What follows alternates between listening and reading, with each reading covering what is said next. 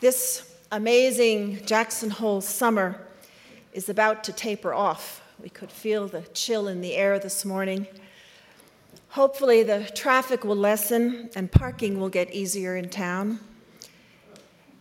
The elk will start bugling. In fact, we heard some bugling yesterday.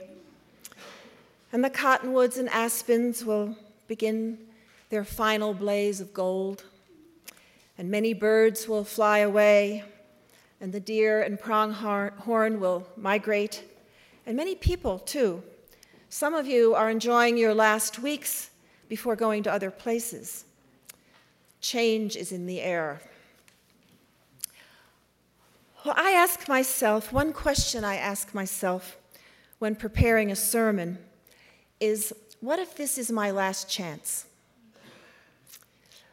What is there in the readings that will both connect to and support the people in the pews? And all of you have so many differing situations. At the end of a season, especially, as at the end of life, our times and opportunities are precious and rare.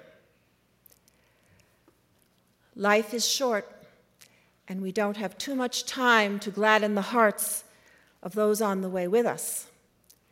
So be quick to love and make haste to be kind. That's one of my favorite messages, as you know. Well, the scripture lessons today from Joshua and John's Gospel concern important life choices. The scene from Joshua is one of the high points in the Bible. It's the culmination of the first 6 books of the Bible, the fulfillment of the promises made to Abraham and Sarah when he called Abraham out of his home to go to a new land in the wilderness. Over hundreds of years, the people of Abraham had been searching. They had faced famine and drought. They had been slaves in Egypt and experiences God's power in the Exodus. They had victories and setbacks. They had seen God's anger at Sodom and Gomorrah and God's mercy in the wilderness with the manna. They had built idols, and they received the 10 Commandments. So following the Battle of Jericho, they were just about to settle down in the land of Canaan that they had been looking for at peace. And Joshua says, it's time to choose, once and for all. Choose this day whom you will serve, the gods of the Egyptians, the gods of the Amorites, the fertility gods of Canaan, or Yahweh, the Lord, the God of Abraham and Sarah. Now, this choice may sound easy to us today, but it was not as easy as it sounds. The Hebrews were traditionally herdsmen, not farmers, and they were now about to settle down in the land. When an Israelite family lived next to a Canaanite family who had long worked the land, and the Canaanite farmer told the Israelite, your field is less productive than mine because you've not prayed to Ishtar, the fertility goddess, or Baal. It was very tempting. Many Israelites intended to choose Yahweh and thought they had chosen Yahweh, but the Bible, the subsequent Bible, is full of stories of how difficult it is to keep the covenant. Choosing is not necessarily once and for all, but choosing is a daily process. Just think of marriage. You make the vows, but then every day there are questions about how faithful you can be to those vows. Well, the lesson from John's Gospel is also about choosing. Some of the followers of Jesus found his teachings too weird. It's the lessons we've been reading the last 4 weeks about I am the bread of life. So Roman Catholic John scholar, his name is Raymond Brown, translates it a little differently than what we heard in the gospel reading. Raymond Brown says, after hearing this, I am the bread of life, many of his disciples says, this talk is hard to take. How can anyone pay attention to it? And many disciples broke away and did not accompany Jesus anymore. So Jesus turned to the 12 and asked them, do you also want to go away? And Peter answered for them, Lord, to whom should we go? It is you who have the words of eternal life. You are the only game in town. It's another moment of choice. But like the one the Israelites had to make, they wavered. We know that Peter wavered. Peter himself had relapses. Well, choice confronts us every day, and sometimes every hour in our thoughts.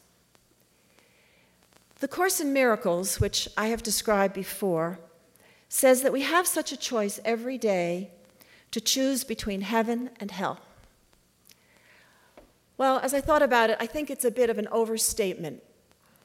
A less dramatic way, I think it's true, but a less dramatic way of saying it is that the human mind has choices which we can choose between being aware of God's beauty and power and requirements.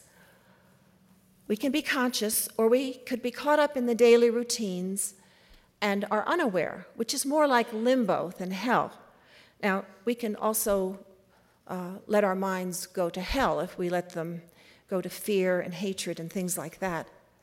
But when we get up in the morning, we can consciously decide to try to spend our day looking for God in nature and in people, or we can just slip right into trivialities or fear or hatred, which can sometimes, for some people, be hell. Heaven is where God reigns, and everything else will ultimately evaporate. Our actions can demonstrate our choice of heaven in many different ways, and that can help spread the kingdom. Every small decision, and it happened all during our day, to act with kindness, generosity, and understanding can bring heaven closer. Depending on what appeals to you, tutoring a child, paying our workers generously, voting thoughtfully, talking with our friends, noticing with our friends how heavenly life can be, becoming involved in some aspect of making a better world, housing, hunger, health care, education, justice, spiritual life, compassion for animals or the earth. You can also choose heaven by simply being kinder than necessary. I read this phrase, kinder than necessary, in a Radiant children's book called Wonder by R.J. Palacio. Has anyone here read Wonder? Good. It's turned out for me to be a productive strategy for choosing heaven. It's not always convenient or easy. Palacio wrote, "What a marvelous line, kinder than necessary. Because it's not enough to be kind, one should be kinder than necessary." Kindness is not the same as flattery or dishonesty, and sometimes we have to say no, but we can say no kindly as we can. I think if this were my last sermon, I think that's what I would say. Make a decision to be kinder than necessary. If every person in this room made yourselves a rule that wherever you are, whenever you can, you will try to be a little kinder than necessary, the world would be a better place. The author of Wonder also wrote, and I hope the children listen to this, "Kindness can spread from person to person like glitter. Anyone who's ever introduced glitter into any kind of art project at school knows exactly what I speak of. You can't shake it off you. You pass it on to the next person. Its sparkling remnants linger for days. And for each tiny dot you find, you know that 100 more have vanished into the carpet and into the cupboards. Where did they go? What happens to the glitter?" So there's the thing about glitter. Once it's out of the bottle, there's just no way of putting it back. And it's the same with kindness. Once it pours out of your soul, there's no way of containing it. It just continues to spread from person to person, a shining, sparkling, wonderful thing. And that is choosing heaven. Every time you choose to be kinder than necessary, you will smile and remember that such is the kingdom of heaven, and it makes you shine. As a corollary, there's another sort of glitter glue that's unkind. The glue of unkindness can also stick to a vulnerable person much longer than we intended it, and it's equally hard to put back in the bottle. When someone is unkind or unjust to you, and you return that unkindness with kindness, then you're turning things around and spreading the word of not only the word of God, but the reign of God. And this is a very advanced one. If you can ever learn not to let meanness stick to you, not to take things personally, you are well along the way to heaven. Life is short, and we don't have too much time to gladden the hearts of those on the way with us. So be quick to love and make haste to be kind, kinder than necessary. Amen.